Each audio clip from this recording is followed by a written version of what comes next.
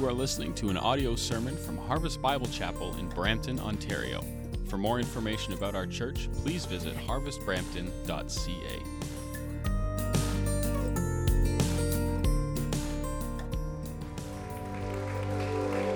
Amen, amen. Let's bow our heads. Let's pray together. Our Heavenly Father, we come to you in the name of Jesus Christ. We come by your Holy Spirit who indwells us and who is leading us to address you, to relate to you as our Abba Father, God. Thank you that Jesus Christ is our cornerstone. Thank you that he is a rock of refuge. Thank you that the name of the Lord is a strong tower and the righteous run into it and they are safe, God. Thank you that we can look to you and rely on you and relate to you, Lord. We pray right now, God, that as we are seeking your face, we are wanting to be men and women, Lord. We are looking to be young men, young women. We are looking to be a church, God, that is centered upon, that is growing in prayer personally, prayer corporately. And so we pray for more prayer. We pray that you would use your word in speaking to us right now so that we would grow in being able to speak to you.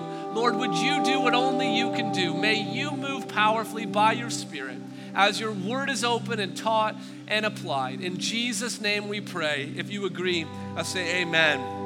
Amen. Well, please be seated and open up your Bibles to Colossians chapter 4 and verse 2. Colossians chapter 4 and verse 2. Have you ever been watching one of your favorite TV programs at home with your family or a group of friends? Sorry, if you don't have a Bible, the ushers will come up and down the aisle and help you get one. Sorry, I forgot to mention that.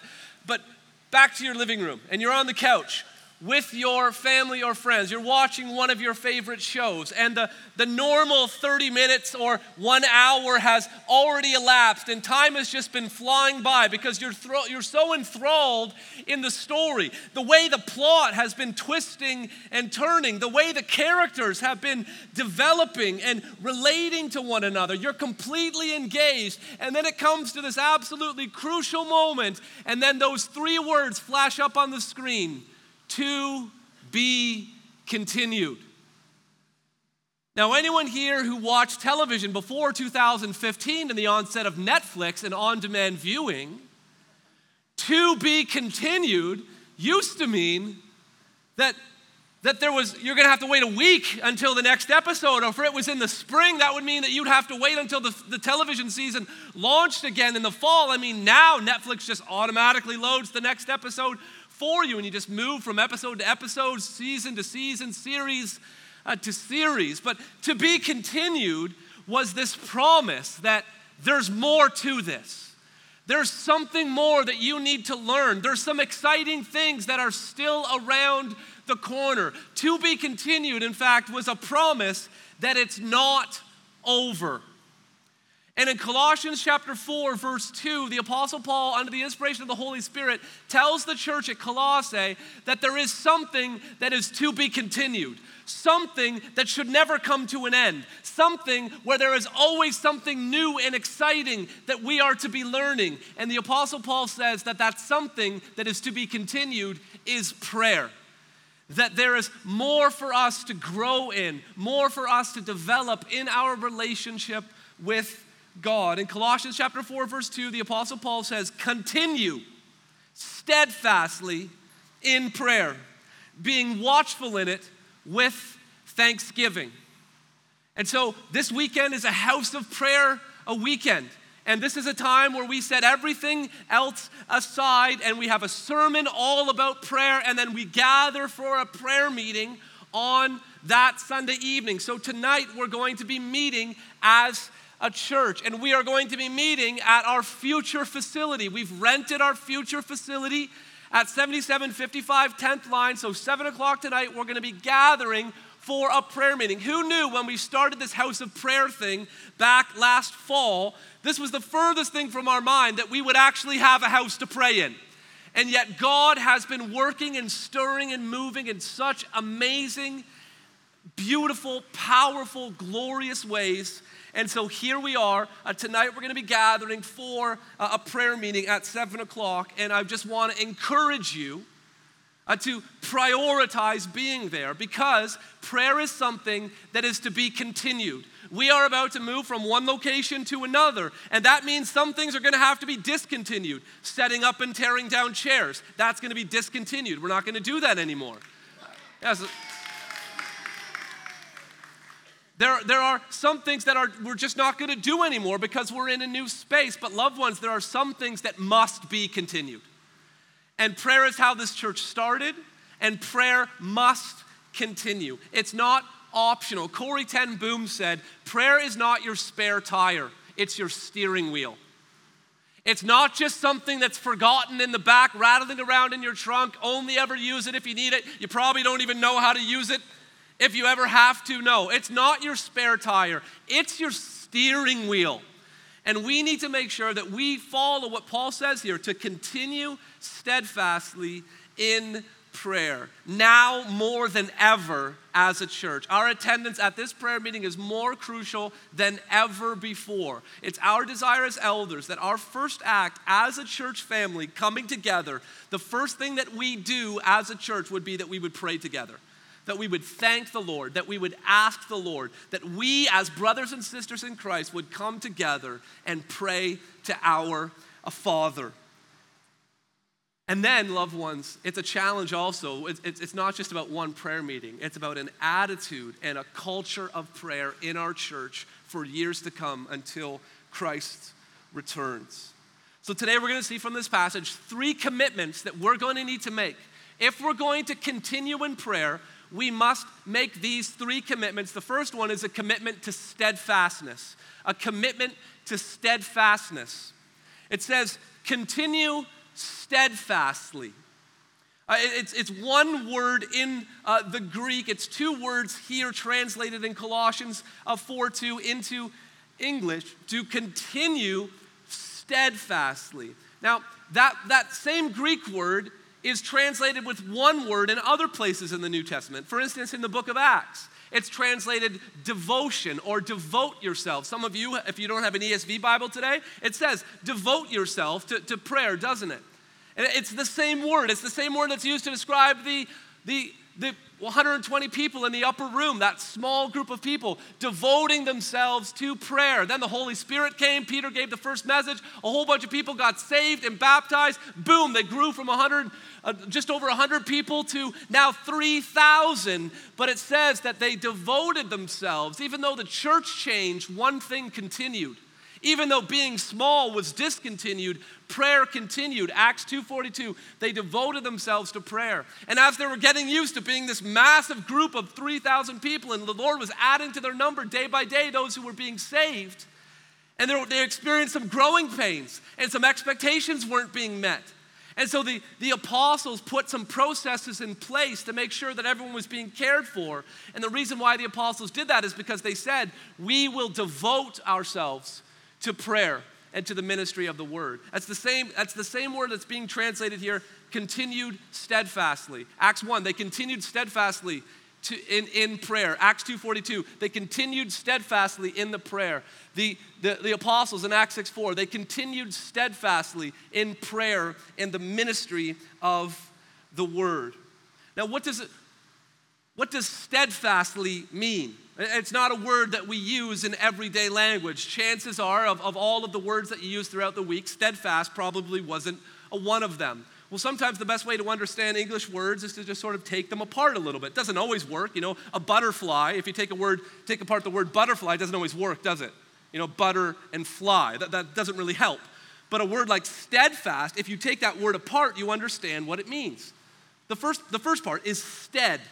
If you choose something instead, that means that something was in this place and you put something in its stead. A stead is a place. Your homestead is the place that you call home. Something that is steady, a structure that you build that doesn't wobble but is secure, you call it steady. That means it stays in the same place. So that's stead. Now fast, in this instance is why language is so strange, fast doesn't have anything to do with velocity or speed. Think about fastening something, like screwing something, drilling something, gluing something, fastening. So to be steadfast is to be fastened, to be attached, to stay in the same place. And so loved ones, as we're thinking about our church moving from one place to another, there is a place, spiritually speaking, where we always have to stay. We must steadfastly remain in the place of prayer. I mean, this church started in Keith and Sylvia Jarrett's living room, and then it outgrew that. We moved to a conference room at the Marriott Hotel, and then God provided this space here at Sir William Gage Middle School, and then provided our ministry center at 83 Kennedy, and now we're about to move to 7755 10th Line. But at each and every place, although we move from place to place, it's imperative, it's important that we remain in the place of prayer, that we are steadfast, and so we must be committed to continue steadfastly in prayer. Easier said than done, though, isn't it? It's so easy for prayer to fall by the wayside, to end up more like a spare tire than a steering wheel. And that's because there are three major deterrents to devotion, three stumbling blocks to steadfastness that we need to watch out for: distraction, discouragement, and disbelief. We got to watch out for distraction, discouragement, and disbelief. First off, distraction. This has always been a problem for people, but it's a huge problem in our generation. We are the most distracted people of all time. And your main distraction right now is in your pocket or in your purse. And even as this sermon has been going, something's buzzed or rattled or rang there or beeped, and you're thinking you can't wait for the preacher to move over to this side of the room so that you can just open up your pocket and see who sent you a message. It's a distraction, isn't it? You're trying to pay attention, but we're so distracted. I mean, I left my phone at home today. I'm more distracted not having my phone. I keep thinking I should text Lindsay and say, bring me my phone, please, but I can't do that. I don't have a phone. And I have no idea what time it is. I'm having to ask people. It's been a distraction. We are living in such a distracted age, aren't we? And I mean, advertisers know this. They're always trying to catch our attention along the road. They're always trying to catch our attention online. You know, you're shopping for a pair of shoes for your kids online. You're on Amazon or Sport Check or something like that. You're trying to find shoes. And then you get distracted. You go off and do something else. So now you're on a different website. What shows up in all of the ads at the top and the side? Advertisement for kids' shoes. Why? Because advertisers know how easily distracted we are. They know that we gave up looking for shoes, but they know that the new thing that we're doing, we're going to be distracted doing that, and they're hoping that we'll click on one of those other ads as well. We live in such a distracted world, and so we need to understand the importance of focus in prayer. We need to understand the call to steadfastness is not an easy call.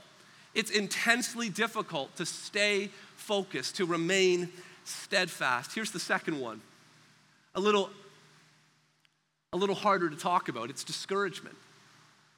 Distraction's one thing, and we can kind of joke about that. But discouragement's a really real thing. Discouragement can be with God, or discouragement can be with ourselves. It can be with God in that we've asked God to do something, and his answer has either been no, or his answer has been not yet.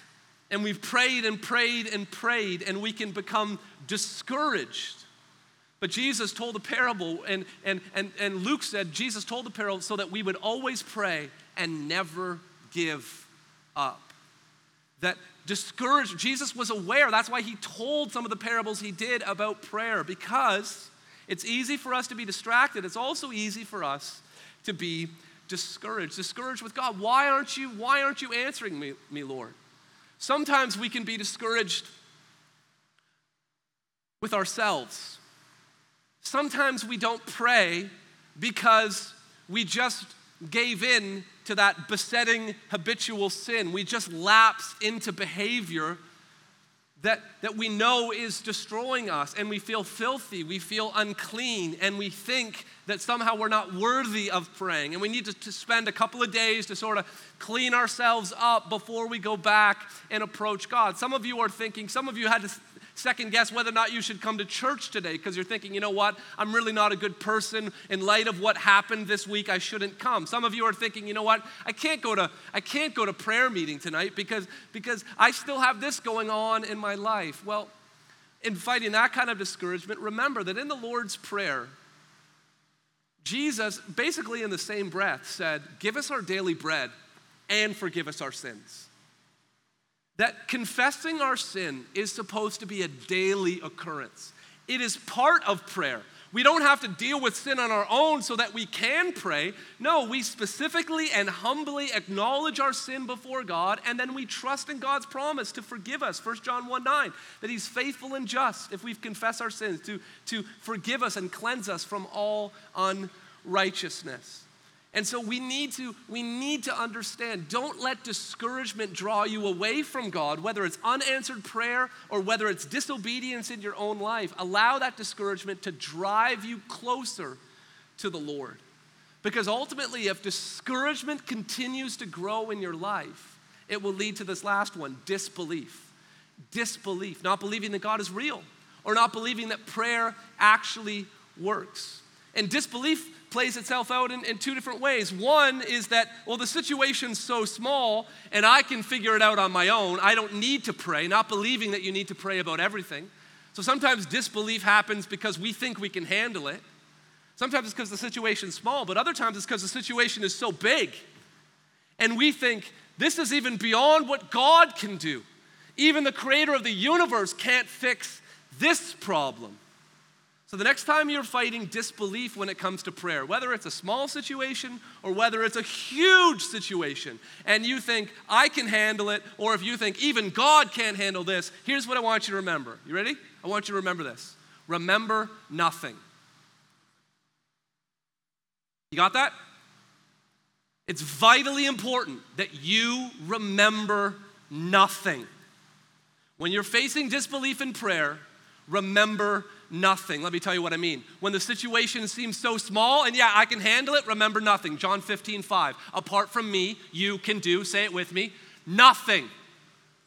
And when you think the situation is too big that even God can't handle it, Luke 1:37. Nothing will be impossible with God. So when you're facing disbelief, the situation is too small, the situation is too big, always remember nothing. You got it? Remember nothing? Okay, terrific. That's part of being steadfast. Daniel Henderson said the only enduring motive for prayer is the belief that God is worthy to be sought. You can hear a sermon about prayer, and that might fire you up for a little while. You can be invited or pressured by someone to come out to a prayer meeting. You can have a plan or structure to you. But listen, the only thing that will make you steadfast in prayer, the only thing that will make our church committed to continue in prayer is if we have a high view of who God is, his worthiness and our neediness, that we can do nothing apart from him and that nothing is impossible with him. So the first commitment is steadfastness. The second commitment is this, watchfulness. Watchfulness. If you got your eyes on your Bible and you're looking at my outline, you can see that there isn't a whole lot of creativity here. I'm basically just taking the words from the text here because the text is so clear. We gotta be steadfast, and then we've got to be watchful. That word watchful it's a military term. It's describing a soldier that's on guard. Someone that is responsible for keeping awake and keeping alert in order to protect not just his fellow soldiers, but the people that the soldiers are there to protect. It's a word that is weighty with responsibility. And Paul said that we are to be watchful in our prayers. This is the word that Jesus used in Matthew 26:41, where he said, watch and pray that you may not enter into temptation. The spirit is indeed willing, but the flesh is weak. This is what Jesus told Peter, James, and John in Gethsemane. Watch, be alert, stay awake, be on guard, don't fall asleep. And how did that work out? Jesus came back 3 times and he found them not watching, but sleeping. And so, loved ones, if we are going to be watchful, we're going to have to take this command very, very seriously. If you were told that tonight it was vitally important for your own safety and the safety of those that you love. It was vitally important that you stay up all night. Now, some of you in university are like, no problem. For others of us who have a few more laps around the track, right? That's going to require a plan, isn't it?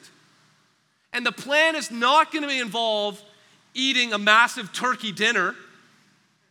It's not going to involve putting easy listening Kenny G saxophone music in the background.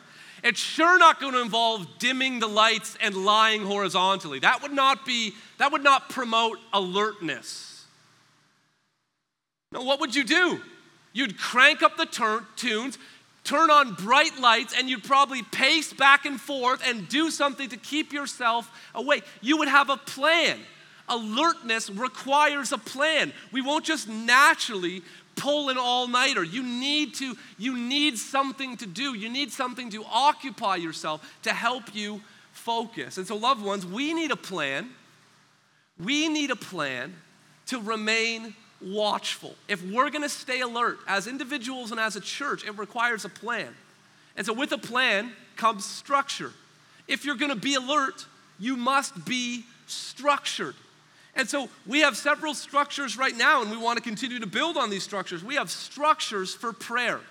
We have the connection cards. That helps us find out how people need to be prayed for. And then there's a time where the pastors are praying for those prayer requests. On Sunday mornings, the worship team has a structure of praying before rehearsals, and you see them up here on the stage, huddled around after the service. They're praying again. Harvest Kids prays before the kids come. The welcome ministry prays before. There's certain structures in place. These House of Prayer weekends are part of the overall structure to make sure that we don't fall asleep in prayer, but that we remain alert. Personally, we need structure. We need things like prayer lists to help us stay on track. We need things like scheduling it into our daily routine to make sure that we're engaged in prayer regularly.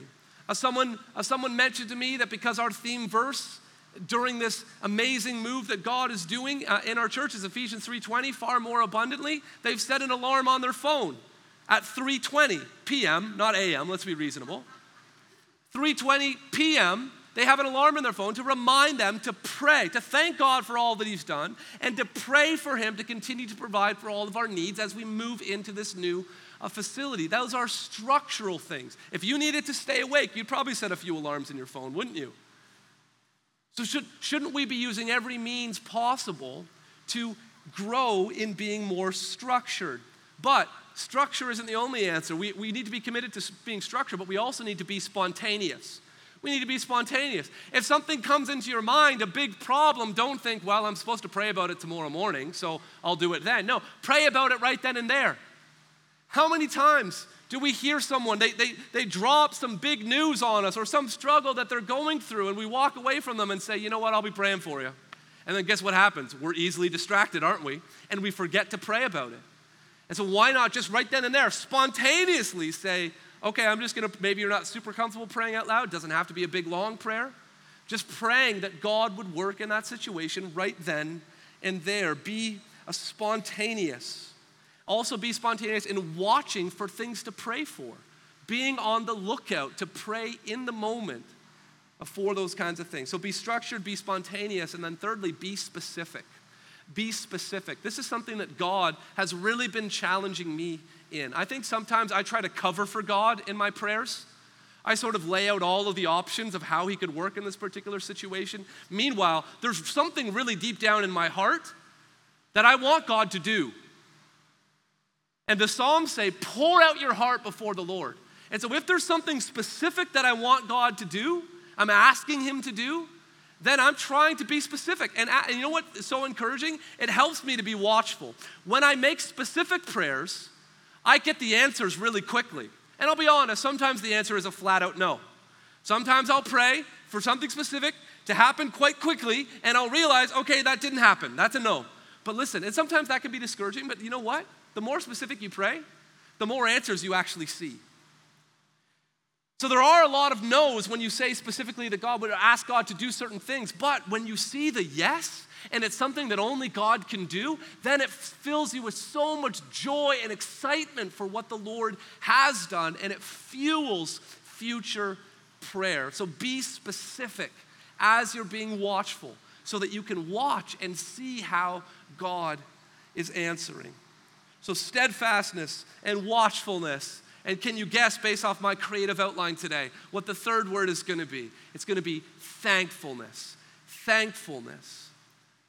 Paul gave one command, continue steadfastly, followed by two participles, being watchful in it, and then he said, with thanksgiving. Prayer and thanksgiving go hand in hand. Asking God to do new things and then thanking him for the things that he's already done. Psalm 92:1 says, it is good to give thanks to the Lord.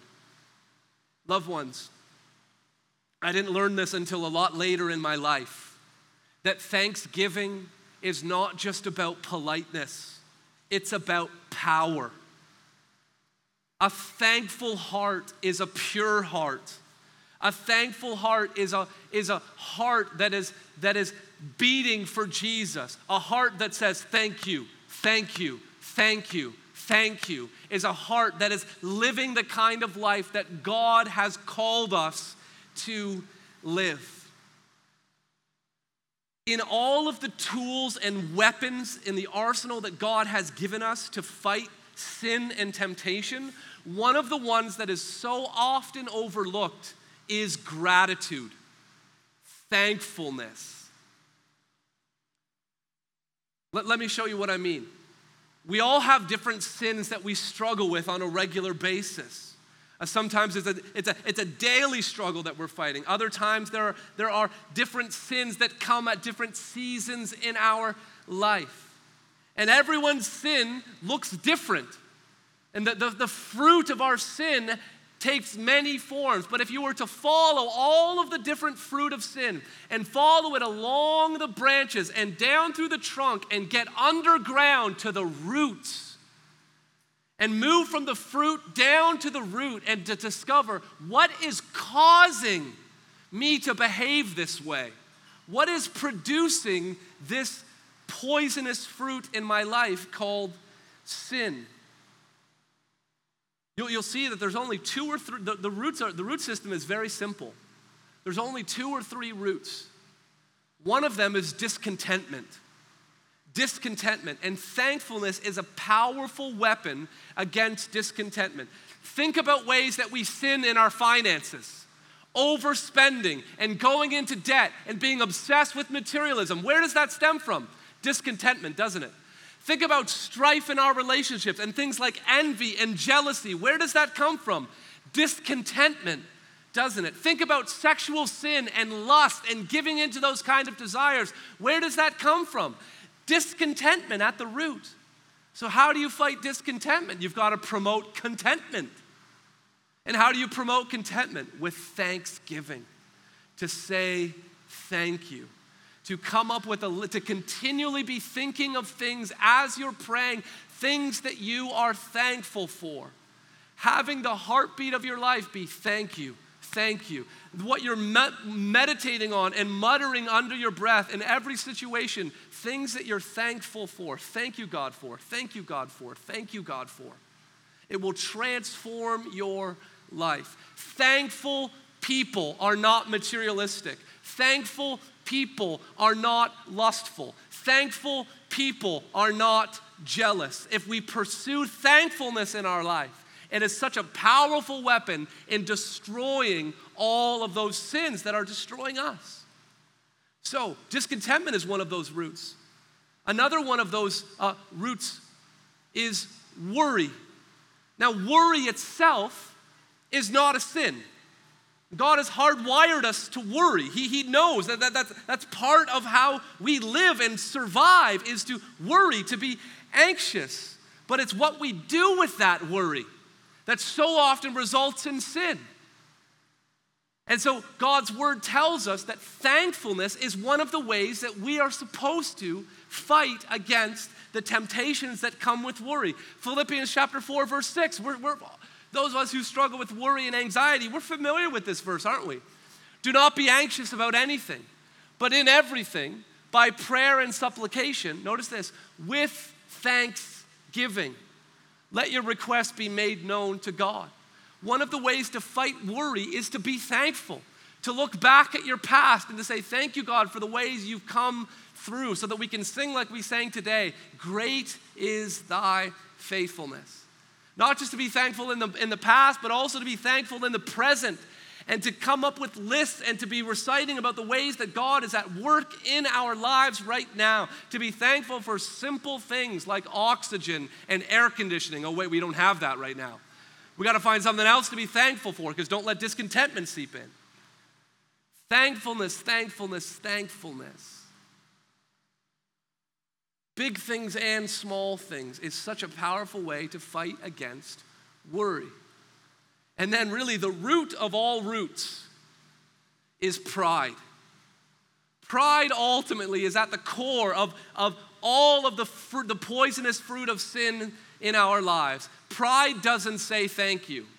Pride says, I earned it and I deserve it, so I'll have it. Where humility doesn't say, I earned it. Humility says, God gave it. You know, Adam and Eve, think about the first sin. Discontentment was definitely there, wasn't it? It was there in that they weren't thankful that they could eat from any of the other trees in the garden that God had provided. No, there was discontentment in that. Why can't we eat from that tree? And then when the serpent slithered in and said to them, you will be like God, then pride took hold. And they gave in and ate the fruit. And so, loved ones, we must be vigilant against fighting sin from the roots and understanding that one of the most powerful ways to uproot sin in our lives is through thankfulness, giving thanks to the Lord. And so, loved ones, thankfulness is going to be a huge thing for us at our prayer meeting tonight. We're going to gather in the foyer of this beautiful facility, and we're just going to stand there for a minute and ask ourselves, what on earth are we doing here?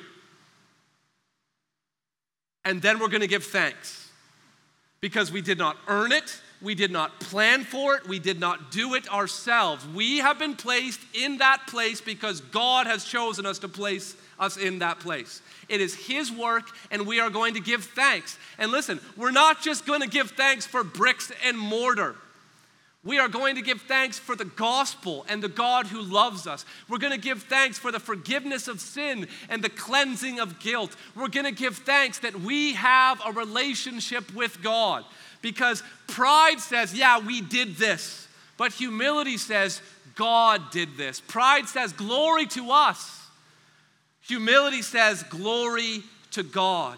And so we're going to gather together and we're going to give thanks to God for all that He has done. And then we're going to trust God for Him to do far more abundantly in our midst. Because, loved ones, the truth is we all fail when it comes to steadfastness, to watchfulness, and to thankfulness. The truth is that we're just like Peter, James, and John sleeping in the Garden of Gethsemane. But the beauty of the gospel is this, is that the guys who were sleeping and never even bothered to pray, while Jesus is over here as the Son of God, and He is earnestly praying. He's alert, He's watchful, He's thankful, He's steadfast. He's going back 3 times and asking the same question. And loved ones, the gospel is this, is that Christ's prayer was not answered. Do you remember what Jesus prayed in the Garden of Gethsemane? When His disciples were supposed to be watchful, Christ prayed, let this cup pass from me. Let the cross pass from me. And Christ's prayer in that moment was not answered. And His prayer in that moment was not answered, so that us who are sleeping and who are ungrateful and who are not alert and who are not steadfast, His prayer was not answered so that we could be guaranteed that in Christ our prayer will always be answered. How mind-blowing is that? That we, being so undeserving, and again, the only enduring call to prayer, the only enduring motivation to make us a people of prayer, to make us a church characterized by prayer, is an understanding of who God is. That he is a God who chose to not answer the prayer of his Son so that he would answer our prayer as sons and daughters who are welcomed into his family because Christ suffered and died on the cross. Because we are an ungrateful and proud people, a discontent people. And yet God was merciful to us and poured the punishment that all of us deserved on his Son at the cross so that we could relate to God as Father and so that we could know that God will always answer our prayers. And so let's bow our heads together and let's ask that God would make us a people of prayer. And so, Heavenly Father, I pray right now in the name of Jesus Christ, in the name of your Son who agonized in Gethsemane over the reality of taking on our sin. And we come in his name, God, and we pray for more prayer. And God, we pray that you would give us a greater vision of who you are and what you have done and what the gospel means. And God, that we would be a people who are thankful, that we would be a people who are watchful, and that we would be a people who are always steadfast, remaining in the posture of prayer. God, help us not to lose this in all of the things that are happening right now in our church, all of the change, all of the excitement, God. Help us not to lose sight of the importance of us depending on you and relying on you in prayer. And so, God, we ask that you would be our vision, that you would be what we're focused on, Lord. That we would gather tonight, Lord, not just to see the building that you have provided, but to see you and to worship you and to pray to you. So God, we ask that you would do this in Jesus' name. Amen. This has been an audio sermon from Harvest Bible Chapel in Brampton, Ontario. For more information about our church or to contact us, please visit harvestbrampton.ca.